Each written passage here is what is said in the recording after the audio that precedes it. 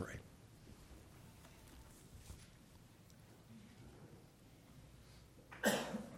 Lord, we ask that you would take this psalm and make it the prayer of each one of us. Turn us again, O Lord God of hosts, and cause thy face to shine. Quicken us, and we will call upon thy name. O Lord, for Christ's sake, make that happen even this day. In Christ's name we pray. Amen. I've made this statement numerous times before, and it's just as true now as the first time I made it.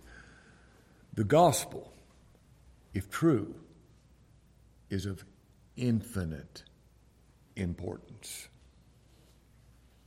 If false, it's of no importance.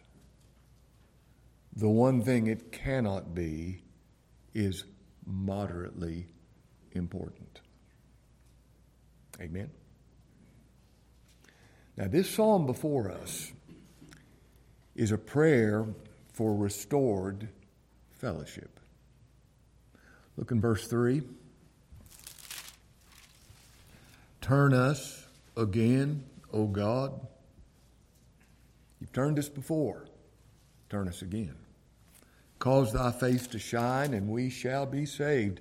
He repeats that 3 times. Look in verse 7. Turn us again, O God of hosts. Cause thy face to shine, and we shall be saved. Look in verse 14. Return, we beseech thee, O God of hosts. Look down from heaven and behold and visit this vine. Don't you want that to happen to you? Visit this vine.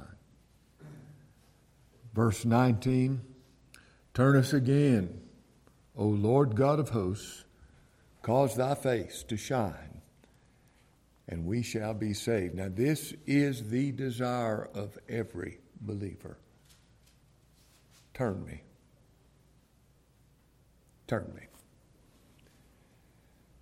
The believer can lose his sense of the joy of the Lord. You remember when David said in Psalm 51, restore unto me the joy of thy salvation. There can be seasons of coldness, of dryness. There can be a losing of your first love. There can be a time of lukewarmness. And everybody here knows what that means. And this is the psalmist's cry that the Lord would turn me again. Turn us again. Cause thy face to shine. That's the priestly benediction in Numbers chapter 6. The Lord make his face to shine upon thee. Well, I want the Lord's face to shine in favor toward me, toward you. Turn us again, cause thy face to shine, and we shall be saved. Turn with me for a moment to the Song of Solomon, chapter 5. Now, when we get in a barren state, you know whose fault it is? It's our fault, isn't it? It's all our fault when this takes place. Look in Song of Solomon, chapter 5. I am come into my garden, my sister, my spouse. I've gathered my myrrh with my spice. I've eaten my honeycomb with my honey. I've drunk my wine with my milk. Eat, O friends, drink, yea, drink abundantly, O beloved. This is the Lord speaking to his church. Now here's the church speaking. I sleep, but my heart waketh. It is that time when you're not quite asleep and you're not quite awake. That's what is being spoken of. It's the voice of my beloved that knocketh, saying, open to me, my sister, my love, my dove, my undefiled. For my head is filled with dew, and my locks with the drops of the night. Now here is the church's reply to him saying, open to me. I put off my coat. How shall I put it on? I've washed my feet. How shall I defile them? I'm already in bed. I'm cleaned up. I can't get up again. My beloved put his hand by the hole of the door, and my bowels were moved for him. I rose up to open to my beloved, and my hands dropped with myrrh, and with my fingers with sweet-smelling myrrh upon the handles of the lock where he had touched it. I opened to my beloved, but my beloved had withdrawn himself and was gone. My soul failed when he spake. I sought him, but I could not find him. I called him, but he gave me no answer. Now, whose fault was it that the beloved left? It was her fault. He calls, and she says, I'm already in bed. I've got my night clothes on. I've already washed my feet. I don't want to get up and soil them. And so she ended up getting up, and the beloved was gone. Now,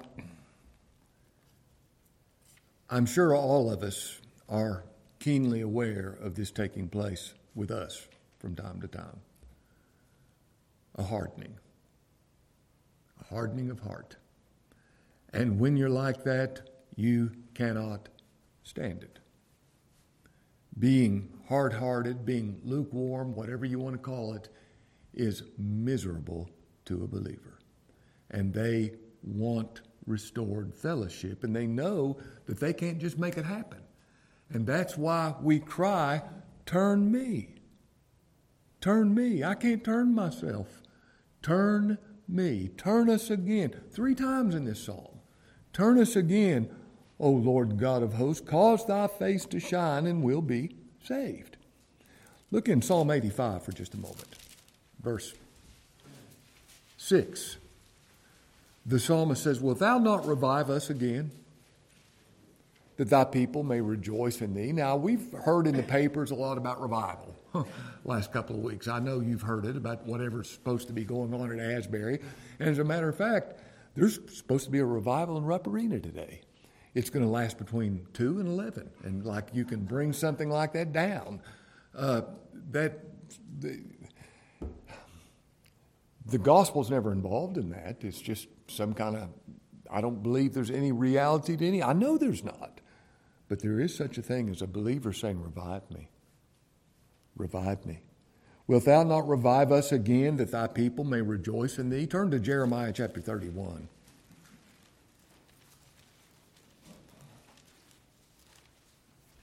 Jeremiah chapter 31. Beginning in verse 18. I have surely heard Ephraim bemoaning himself. Thus, thou hast chastised me, and I was chastised. As a bullock unaccustomed to the yoke. You've brought trial in my life. It hadn't done me any good. It hadn't changed me.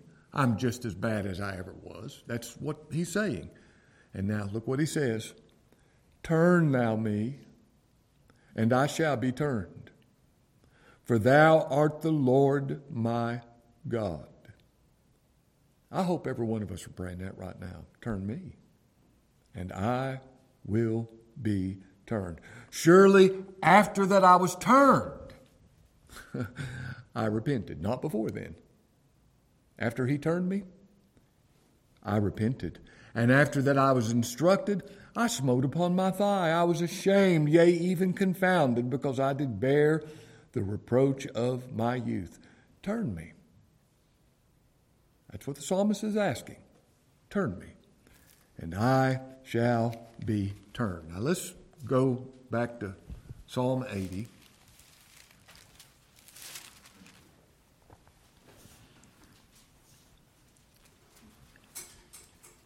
Give ear, O shepherd of Israel.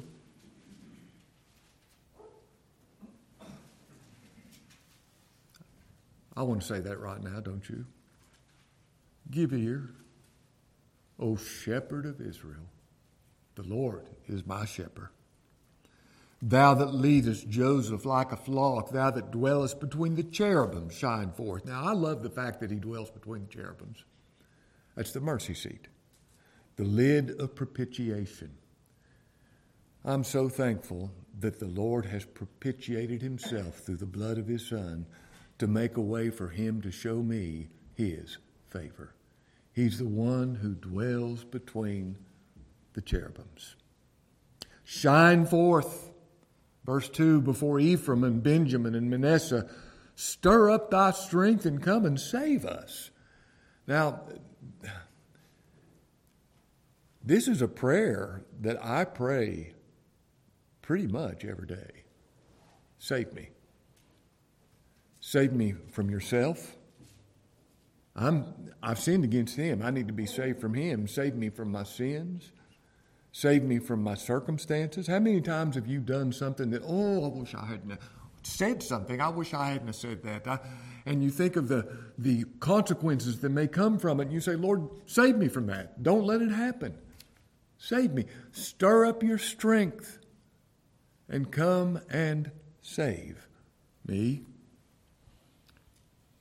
And then he says for the first time, turn us again, O God, and cause thy face to shine, and we shall be saved. Now, I won't be saved without turning. You won't be saved without turning. There's no salvation apart from turning. You know what? I know that I won't turn unless he turns me. And I'm not apathetic about it. I'm not indifferent about it. I don't say, well, can't turn unless he turns me, so go on laissez-faire business. No, turn me. Turn me, O Lord God of hosts. Cause thy face to shine in favor, and I shall be saved. Verse 4, O Lord God of hosts, how long wilt thou be angry against the prayer of thy people? Now, what he's saying when he makes that statement is, this is all my fault that I'm like this. And I can see why my prayer wouldn't get any further than the ceiling. And that's how he felt, really.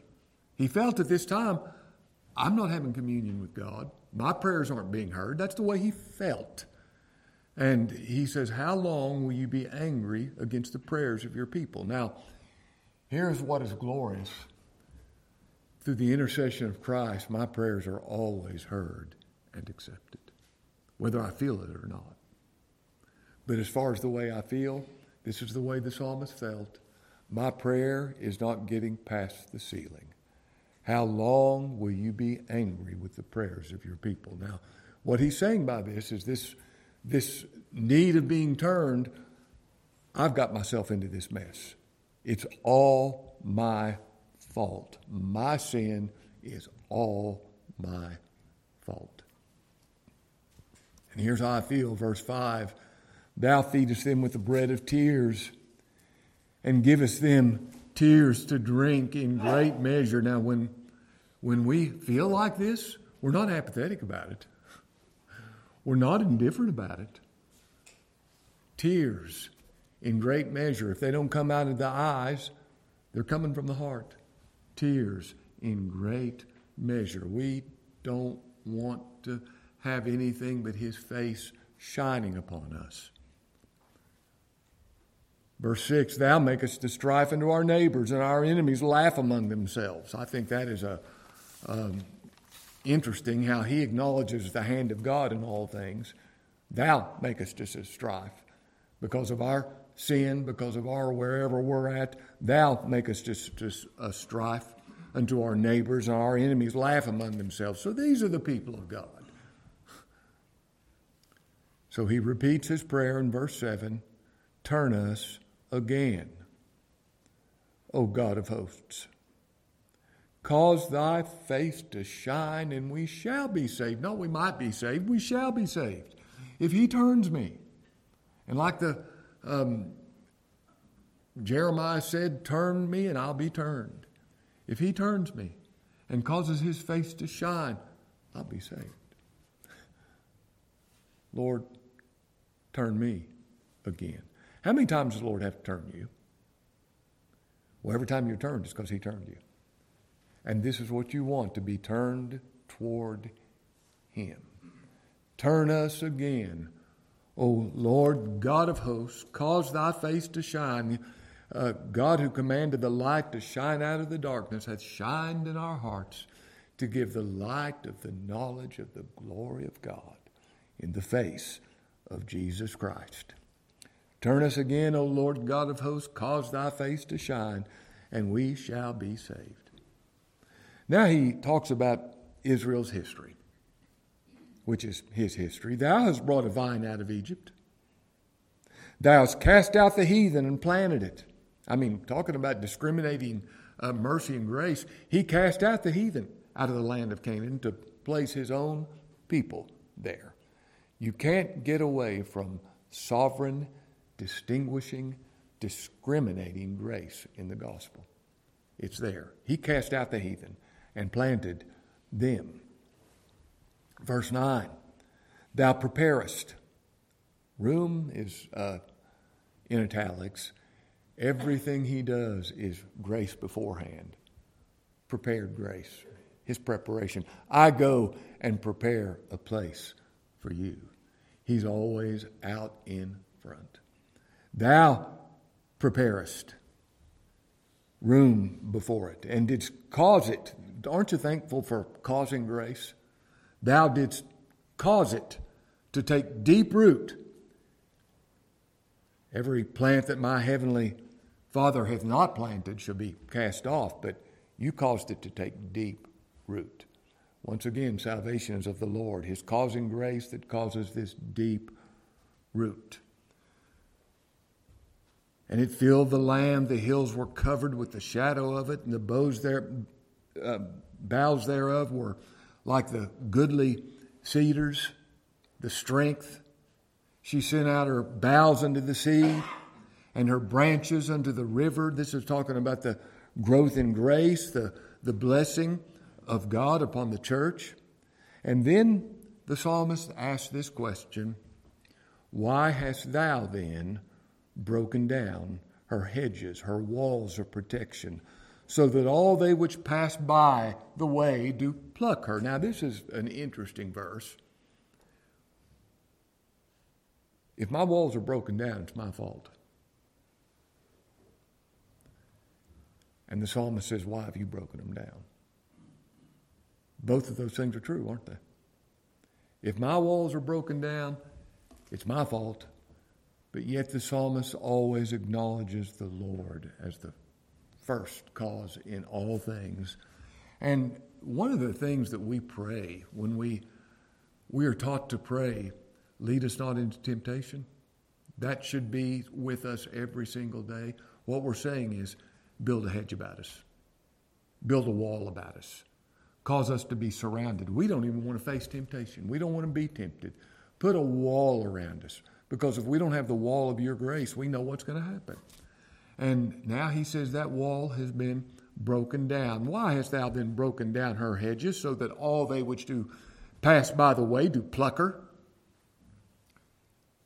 Here's how bad things have become. The boar out of the wood doth waste it, and the wild beast of the field doth devour it. We're helpless prey before our enemies, before our temptations and sins. Oh, return. Verse 14, here it is again. Return, we beseech thee, O God of hosts. Look down from heaven and behold, and visit this vine. Lord, look down from heaven and behold me. I need a divine visitation. That is the cry of every believer. I need you to look down from heaven upon me. I need you to come and visit me. Verse 15. Come and visit this vine and the vineyard which thy right hand hath planted, and the branch that thou hast made strong for thyself. This is an acknowledgement of his grace. You're the one that planted me. You're the one that has done everything for me. But here's where I'm at, verse 16. This vine, it's burned with fire, it's cut down. What a revelation of himself. I'm burned with fire. I'm cut down. They perish at the rebuke of thy countenance. Now, I love this. When the psalmist is brought to this view of himself, he's cut down, he's burned with fire. He perishes at the rebuke of thy countenance. What does he pray? Let thy hand be upon the man of thy right hand, upon the Son of Man whom thou madest strong for thyself. Now, who's the man of his right hand? You know the answer to that. When he had by himself purged our sins, he sat down at the right hand of the Majesty on high. There isn't anything else to... Lord, look to Christ. Let your hand be upon the man of thy right hand, the man you made strong for yourself. You see, he gave Christ. He made him strong for himself that he could be just and justify me and you. That is his salvation. And all the psalmist has to plead is Christ. Let thy hand be upon the man of thy right hand, the Lord Jesus Christ. Let me be found in him. Let me be seen in him. That's all I desire, is that I might be found in the Lord Jesus Christ. If I'm found outside of him, the man of thy right hand, there's no hope for me. I need to be found in him. Now, when there is a reviving going on, this becomes uppermost in our hearts and minds. I want to be found in Christ. That's so important to it's everything. I need to be found in Christ, in the man of thy right hand. Don't look at me. Look at the one whom you made strong for yourself. The one that you can accept me through him and for his sake. Let thy hand be upon the man of thy right hand, upon the Son of Man. What is the title the Lord gave it to himself more than any other title? The Son of Man. By far. By far. The Son of Man. You know the Lord loves men.